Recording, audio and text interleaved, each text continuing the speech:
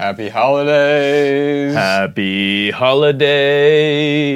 And here we are once again. We have what we had last time. We had so many holiday questions. We still have more. We printed out some of your holiday questions. We're going to be answering them here. By the way, I'm Joshua Fields Milburn. And I'm Ryan Nicodemus. And together we are the Minimalists. And a few of you are actually watching this live. And if you are, great. You can ask us questions toward the end. Get your questions ready. Try to keep it 2 sentences or fewer.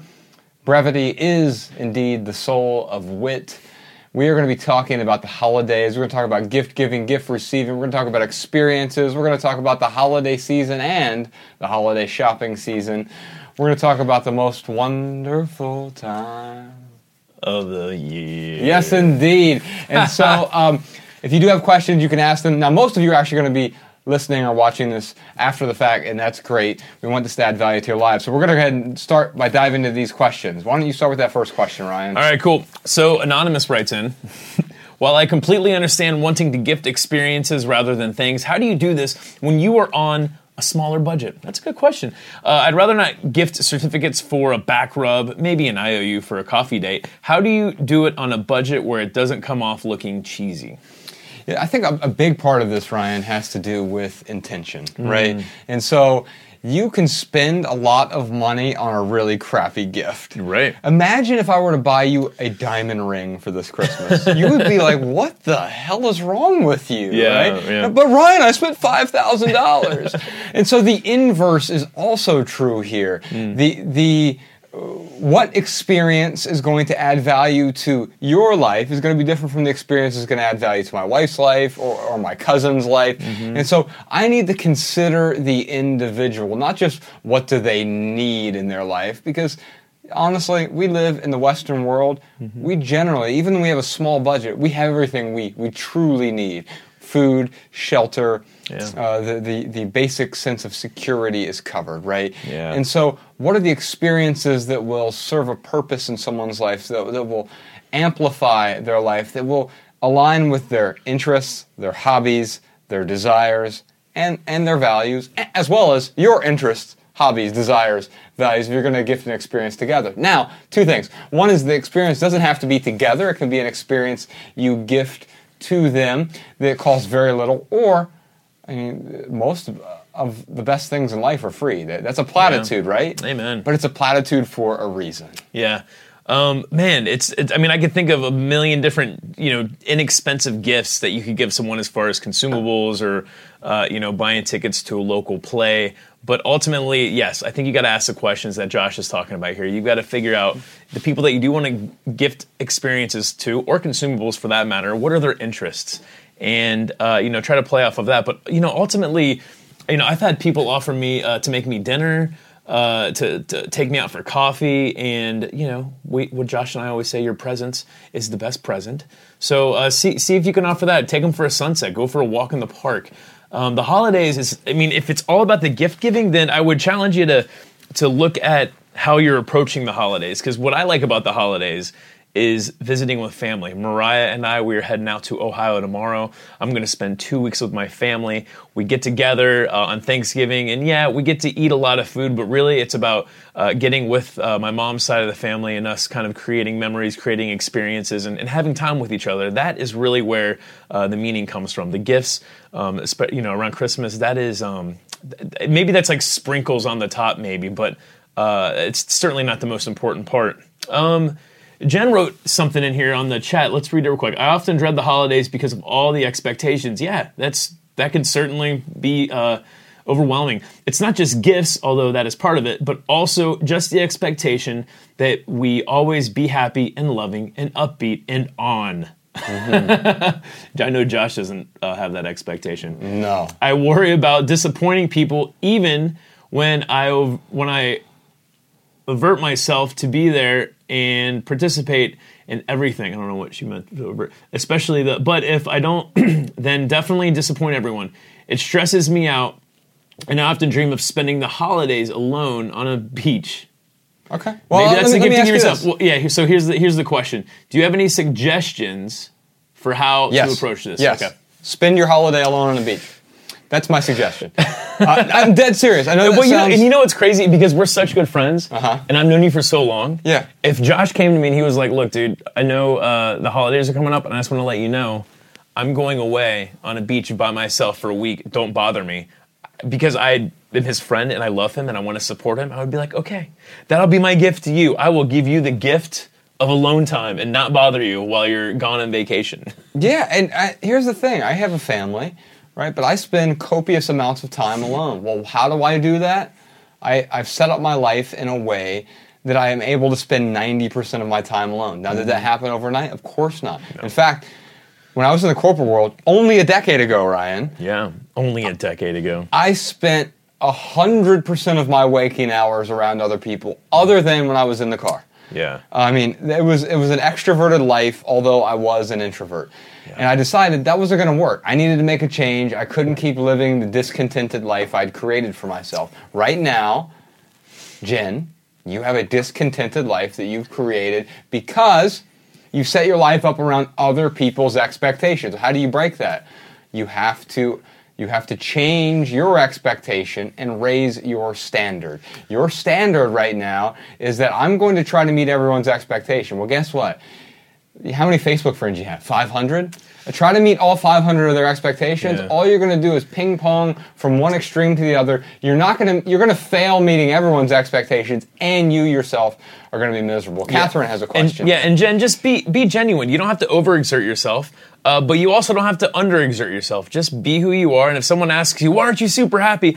Oh, I'm happy to be here. You know, sorry that I don't come across as excited, but I'm so happy to be here and to be with family. All right, Catherine wants to know, all right, this is a long one. I'm going to try and paraphrase this. So, Catherine, we have 3 kids. The eldest is 5. They made the decision to essentially tell their kids, like, hey, look, Santa Claus is not real.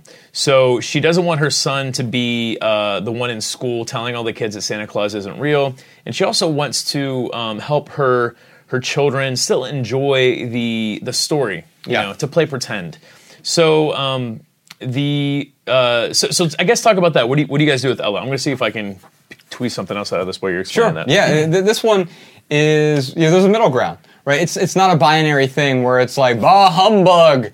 So Ella's 6, my daughter, and it's not bah humbug, Santa doesn't exist. And it's also not, there's a fat guy who breaks into our house once a year and reverse shoplifts.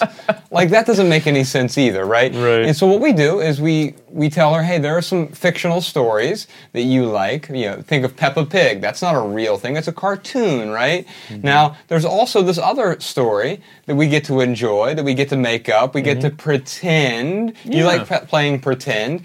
And it's called Santa Claus, right? Mm-hmm. And so there's this fake man who pretend brings us presents. And by setting it up as a fiction, you're still able to enjoy. I mean, we as adults enjoy fiction. You know, we read novels, we watch movies. We're able to suspend the disbelief for a period of time. Kids are especially talented at suspending disbelief. And so you can explain to your kids that no, Santa is not a real character, but we like to pretend, and it's a fun story. And by the way, let's not ruin it for all the other kids as well, because no one enjoys the kid like Ryan, who used to come around and tell everyone that Santa didn't exist because he was a Jehovah's Witness. Yeah, and let me tell you, I did not make friends that way when I was in kindergarten in the 1st grade. But here's the thing, is if your children are coming to you and they're asking you about Santa, they're asking about reindeer, they're asking about these things, you know, you don't want to lie to them. But you can say things like, you know what, that's a really fun story that we like to pretend around Christmas time. I mean, I think about if you bring your kids to Disneyland, it's fun to pretend. It's fun for your kids to think that they're talking to an actual princess and that they're actually talking to Goofy and Mickey Mouse. But they don't think they're actually talking to a giant anthropomorphized dog or mouse. They know they're they know, right. So there's a balance between, you know, lying to your kids, taking all their imagination away, and then kind of having that happy medium where you can still support the story. And it's You know, what I would tell my kids, I don't have kids, so it's so easy for me to tell you what I tell my kids. But I would just look at my children and I'd say, hey, look, Santa Claus and reindeer, it's a really fun story. And sometimes it's fun to believe and it's fun to pretend. So we can pretend that Santa brings the presents and we can pretend that reindeer fly. But at the end of the day, we have to know that it is just pretend. Yes, indeed. All right. Anna has a question. Do you have any tips for stopping giving gifts altogether, mainly to extended family? Yeah, I think it's a bad plan. And here's why. This is saying no. And when we say no, no, no, no, it makes us what? It makes us feel bad. I'm constantly saying no.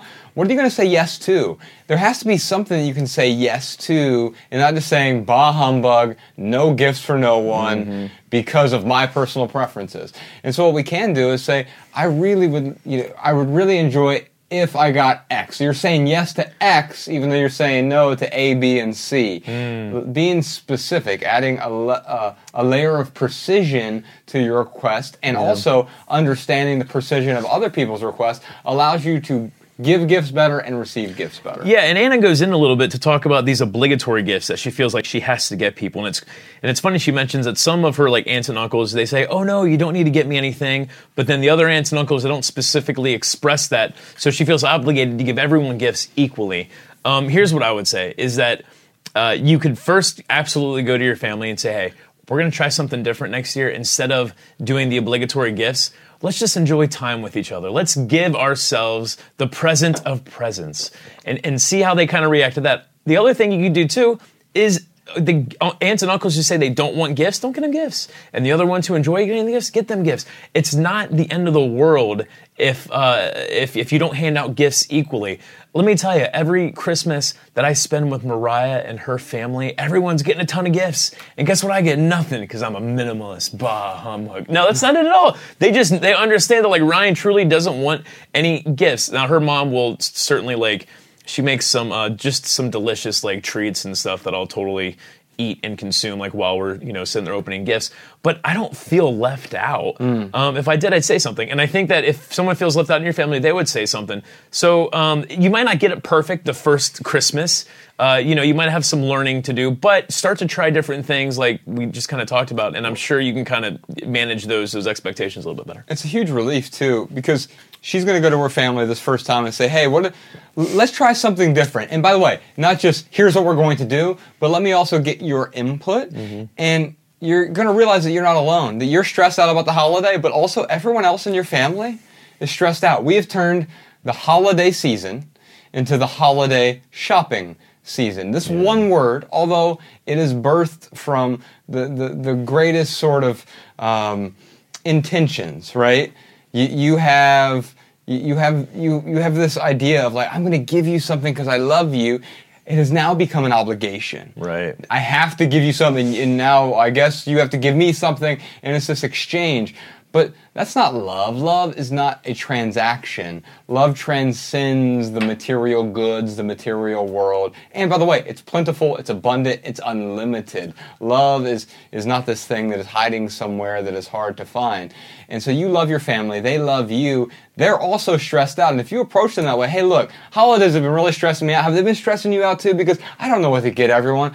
Maybe, can we try something different this year? If you ask quality questions like that, you'll start to get participation from a lot of people around the family. Yeah. I mean, yeah, as long as you're showing your family love and you're being transparent and you are setting the right expectations, hopefully if they love you back, they're going to support you. They're going to help you out. Leanne has a question here. All right. I like to buy presents for people when they are going through a tough time or similar reason. They are usually a cafe voucher, flowers, etc. I can't give time because of huge distances and phone calls are tricky with young kids and work times. Do you have any suggestions on how I can replace the gifts with something less expensive yet more meaningful than a text or a card? So what's the most meaningful gift for the least amount of money? Yeah, it's going to be different. I mean, the way I look at that is similar to the thing I was saying before. Like, what's the most meaningless gift what's the most meaningless gift for the most amount of money, right? Right. And you can think of a million different options, like a Ferrari to someone who can't see. Like, you're like, wait a minute. Like, why? That's a huge waste of $250,000. Right. And so when you think about it that way, then you look at what is the inverse of that. And, well, it ultimately comes down to the individual needs of that person. Now, if it's someone who's far off, quite often what I will do, I've done this several years in a row now, where I've gifted to a charity on the behalf of another person, even if it's not a lot of money. Even if I want to give $20 or $10 to a charity of my choice or of their choice, preferably, then I say, hey, I in lieu of giving out gifts this year, I donated $10 to the Gym City Market in Dayton, Ohio. So we're building a grocery store in one of the largest food deserts in the country, and I donated it in your name. And I put it in an envelope, print it out, put it in an envelope, send it to them because there's some distance, and they open it up so they have the tangible thing to actually open, but they feel good as though they contributed themselves. Yeah. And I notice this with kids too. I don't know if you've ever been somewhere where it requires, like, say you go to church and you're putting money into a collection plate. You know who really enjoys putting money in a collection plate? Little kids. Right. Especially because it's not their money. Yeah. And so I've noticed this with Ella when we're tipping somewhere, right? I always have her give the tip. And I'll give her, like, $5 bill to leave a tip. Or $1 if we're at, a coffee shop and she puts $1 in there. And I feel so, she feels great about it. And I feel so great too. I want to give her more money so giving is living, right? Yeah. And so I give her money so that she can give it. Even though it's my damn money, I feel even better than me giving it is her giving it as well. So we're sort of giving together in a way. Yeah, I like it. Let's see. Man, I was going to add one more thing to this. We got a bunch more questions here. There's plenty more you can add. Yeah, maybe we should go to this side here. All right, we'll just move on to the questions over here in the chat. How do I? So this is from David. How do I approach the holidays as an atheist? I don't want my kids to miss out on making memories, but I also don't want to participate in something I don't believe in. Depends on what you mean by believe, right? So we just we did a podcast that will be out Christmas Eve with Eric Weinstein, and I remember opening it. The beginning of the podcast, I said, Merry Christmas. To celebrate, we brought an atheist Jew into the podcast studio to talk about Christmas. And it wasn't really a full podcast about Christmas. It was a podcast about beliefs and sort of structures. And what I mean by that is Eric Weinstein is an atheist, but he attends synagogue most weekends. And I found that to be just so fascinating. Well, wait a minute. How can you be an atheist and attend synagogue? And what he pointed out is there are traditions and cultures that seem to be very valuable, even though the beliefs within the tradition don't align with his beliefs. Now, it's important the beliefs don't trample on your values. Right. When that happens, you're going to experience discontent. Yeah. And so I don't think atheism is really a value. Atheism just means that you don't believe in a particular God. We're all atheists with respects to Poseidon, right? And so I don't celebrate... Poseidon's the water god, is that right, Sean? Yeah. But I still believe in water, right? Right, sure. And so it's important for us to believe in water, but not just water. We had Chris Ryan on the podcast, and he wrote a book called Civilized to Death. And the thing he talks about in that book is when we talk about what's the natural human state. He's like, well, that's like what's humanity's natural state? And he said that's like asking what water's natural state is. It depends on the temperature and the pressure and so what's the natural state of H2O? It's water sometimes. It is steam or it is ice depending on the circumstances, right?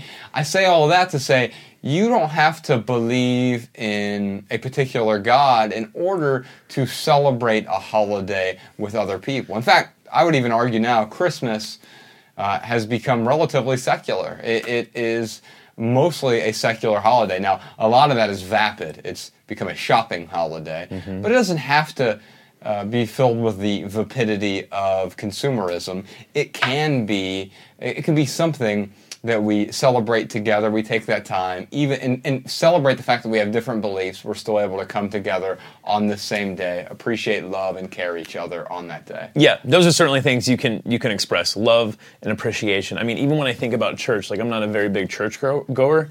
But when I do go every once in a while, like I love the community, and I love that everyone's got similar values, and maybe we don't have the same beliefs, but there are things that I could focus on. Sure, I am sometimes tempted to be like, oh, let me tell you why Noah's Ark is not a real thing, and like, here's my opinion on it. But that's not going to that doesn't show love, that doesn't show appreciation. But when you go around people who, maybe they're really religious, there are still things that you can take away. And you know what? That's just a good skill to have in general.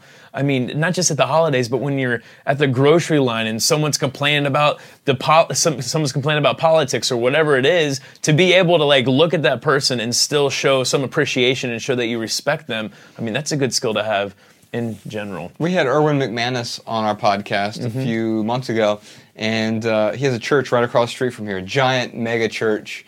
He's a pastor. And the reason I wanted to bring him on, again, different beliefs. He said about a fifth of his congregation, which he has thousands of people who attend the church, a fifth of his congregation are atheists. So think about that. If atheists can go to his church every Sunday and not just coexist peacefully, but actually thrive in that community, then you can do that one day a year for the holidays. Absolutely. All right, Marie wants to know, hi, I have a question about experience gifts. I have tried in the past, and many times, the gift ended up unused. Ski passes not used before the end of the winter. Offered to babysit my friends' kids, but never find a date. People are busy and don't find time to use experience gifts. Any suggestions? Yeah, sure. Find better experience gifts. What's the gift that if you got them that gift, they couldn't not use it? They'd have to use it, where they felt so compelled to go to it. Now, quite often, it is something with definitive or expiration days. So if you get someone concert tickets, it either has to be used that day or they fade into the ether. I have concert tickets to see Matt Carney on later this month, and I can't say it's December 15th or something, right? If I wait till December 16th, I can't still use those tickets. They're worth less than nothing. Right? And I think the same thing is true with experiential gifts. And one of the best ways you can do that is to ask for feedback and understand what the person would get value from. Now, sometimes we ask someone something, what do you want? The truth is people don't know what they want. Yeah. They think they know what they want. And that poses a problem. So you have to try to understand the person, what they would use. And one way you can do that is figure out what are their daily rituals, habits, what are the things that bring them pleasure, happiness, contentment, and joy, and try to capitalize on that. Yeah, I mean, the only thing I'll add to that is if you buy, let's say you buy someone concert tickets for December 3rd and they don't go, it's their gift to do what they want with. And if you love them, and if you want them to be happy, and if them not going is what made them the happiest, then support that. Yeah, maybe you could look at it as a waste of money, or, they didn't enjoy my gift, but there's no reason to take it personally. If they don't take you up on the offer to babysit their kids, then okay. If they miss out on the ski ski passes, then okay. It's not anything of your fault. It's not you. It's them. I promise. Yes, indeed. All right. Let's see. The next one we got one from Lorna. Hi, folks. I have a question about the friends and family members who really insist on buying stuff I don't need. What's your advice for really helping them understand that the gifts are not wanted? Thanks. Man, it's funny because this is the other end of it. When you're the one who you get the gift and you don't want to do anything with it. Or you just don't want it in the first place. Right. So, okay, go out of your way to express how presence is the best present. Gift consumables or experiences. I mean, you could do all those things to set the right expectations for family members who are going to buy you gifts no matter what. I try to do this with some family members. And no, they don't always, gift something that I'm going to use. I mean, literally, I got a tie clip one year, and you know what? Once the gift is mine, I get to do with it what I want. And kind of what I was saying to the last question is that person got me that gift because they want me to be happy. They want me to live a good life. They want me to live a meaningful life. And if that item is preventing me from living a happy life, if it's weighing me down, if it's preventing me from living a meaningful life, getting rid of it is what they would want me to do. I mean, if they really loved me and wanted to support me, I have had some family members who Like my, God love my grandma. I was helping her move in May, cleaning all her stuff out, and she gave me a wallet, and it was like a brand new like fossil leather wallet. I mean, it was nice, like, you know, but I already had a wallet. You say, hey, Grandma, 1997 So called. we're going through all her clutter. God love her. She gives me a wallet. Ryan, I want you to have this. Do you need a new wallet? I'm like, no, I don't need a new wallet. She's like, well, will you use it? I'm like, Oma, I'm not going to use it. Well, will you take it? I'm like, I will absolutely take this off your hands, but I'm going to find a home for it. I'm going to find someone who will use this and appreciate this as much as you want someone to appreciate it. And her feelings look so, you're just not going to hold on to it? I mean, really like trying to make me feel bad about it. And I said, Oma, I love you, but if I held on to everything like you held on to everything, then I would have this mess to deal with that we're dealing with right now. And she laughed. She laughed her ass off because she realized the ridiculousness of it. Yeah. So, I mean, you don't want to be mean, but you certainly want to be honest, and you want to be direct. But ultimately, if someone gets you a gift, if they get you a tie clip and you don't wear ties, do not keep that tie clip around just because someone gave it to you. That is, it's doing the exact opposite of what a gift is meant to do. A gift is meant to bring you joy. And if you're losing joy by holding on to that item, then the gift is not serving a purpose at all. It's worse than serving a purpose. Ann Ross asks, are you guys working on anything right now that are needing contributions? Well, we tend to take on one philanthropic project a year, and we're ending this year. We've been working over a year now on something I just mentioned, but I'll give you a web address for it. The Gym City Market in Dayton, Ohio, our hometown, has the second largest food desert in the country. In fact, so 40% of Dayton's population lives on the west side. There is not a single grocery store on the entire west side of Dayton, and now there will be. It's called the Gym City Market. It's a non-profit grocery co-op that doesn't just provide good food, healthy food, but also food education so people can understand how to make food, they cook food more healthfully, but also purchase healthful food. Yeah. And making good food choices. Yep, and it's a community-owned co-op, so everyone who's in the community is part of it, as well as the workers. And so if you're interested in learning more about that, you can donate $1, $10, $1 million. It's a great cause. It's theminimalists.com/Dayton.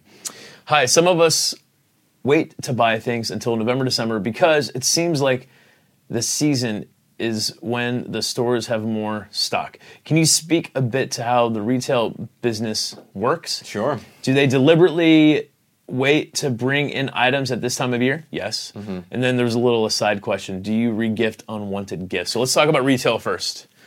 Of course, like they prime November and December. That's when 60% of business is done? During the holiday season? For us, so Ryan and I worked in the corporate world. We managed a bunch of retail stores. At my zenith, I managed 150 retail stores, and we started having, in February, we had holiday shopping season meetings starting the first week of February. So we literally planned all year to get people to spend, it's called Black Friday for a reason, right? Black Friday is simply the day that many retailers go from red to black for the year, meaning, I think for us it was somewhere, depending on the store, between 40 to 60% of the entire year's business was done between Thanksgiving and the end of the year. In 6 weeks of the year, yeah. It was, wildly busy. Lines out the door. They call them doorbuster sales. If you watch our documentary Minimalism, it opens with one of the chaotic scenes of people trampling each other. I remember one of our Twitter users, Twitter followers said, Black Friday, his name was Stephen, he said, Black Friday is the day that that people trample each other to buy things they don't need, the day after we celebrate being grateful for all the things that we have. Yeah. And it's so true because it happens right after Thanksgiving. We're being thankful for all the things we have, and the next day we're trampling each other to death, literally in some cases. And if not literally, at least figuratively. It's void of living, real living. And so yes, retail stores, they do a lot of conning of people because here's the thing. That widget that is $69 on Black Friday, it was $99 the day before Thanksgiving. Did anything fundamentally shift? No, other than the psychology that they want to get more people in the store. Why? Because that one item is a loss leader once they get you in the store to buy other things, accessories and other items. They know that the power of impulse, we're drunk on impulse, in fact. Yeah, and another thing that the retailers will do too is the old switcheroo.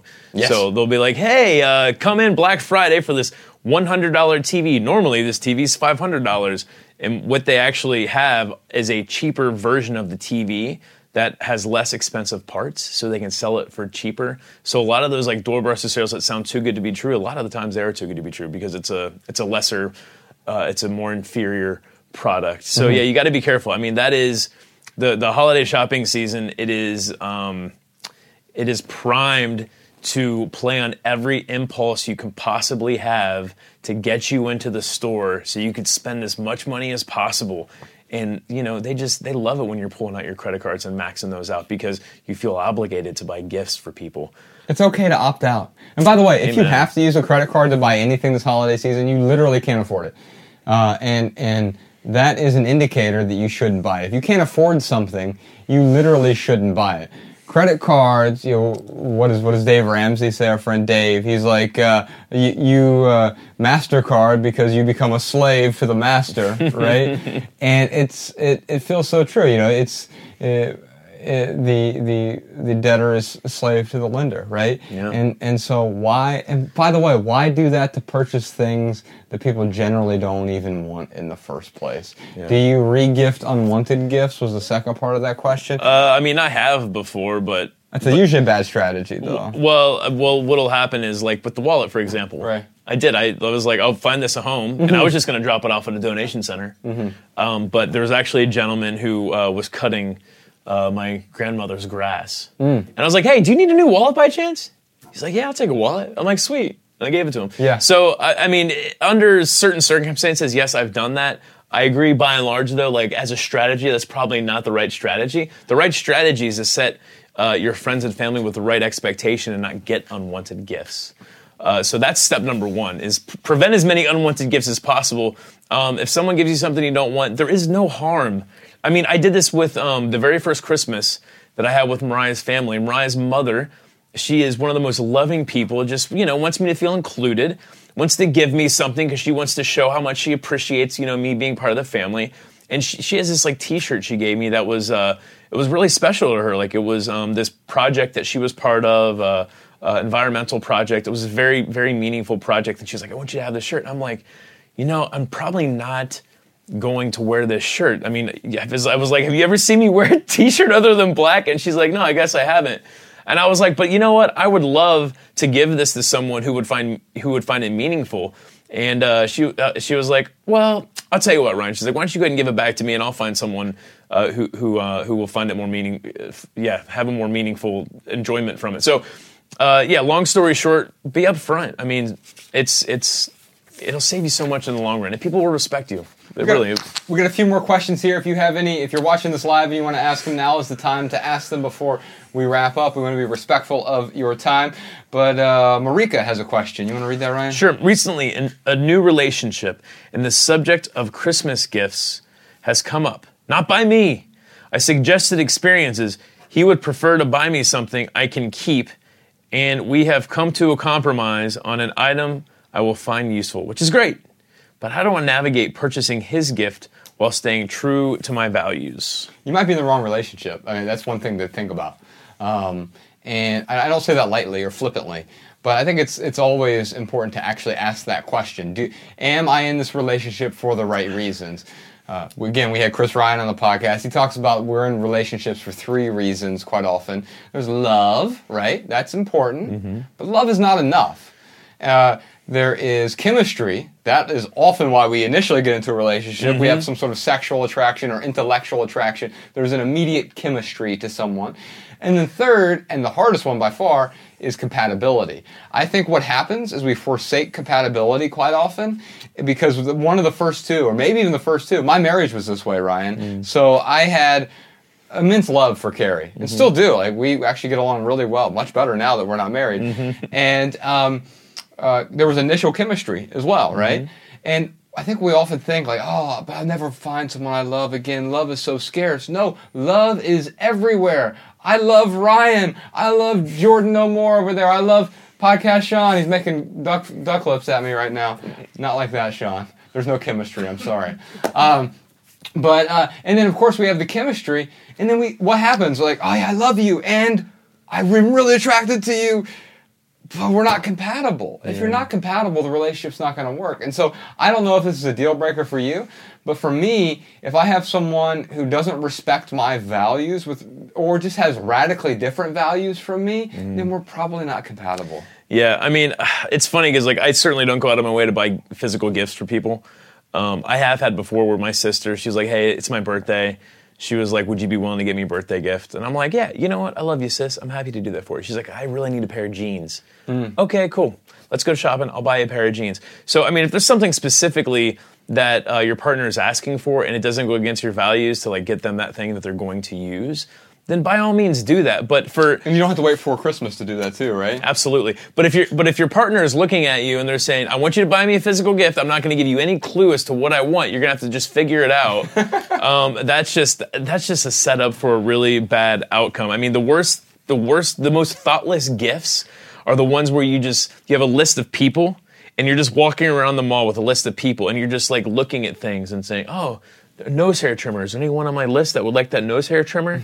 I mean, that's a very passive aggressive gift for some people. A unibrow trimmer. But the thing is that is not thoughtful. That's thoughtless, really. So hopefully you guys can come to a good compromise there. What about Laura's question here, Ryan? Laura, we've always had minimalist gift-giving Christmases with our kids.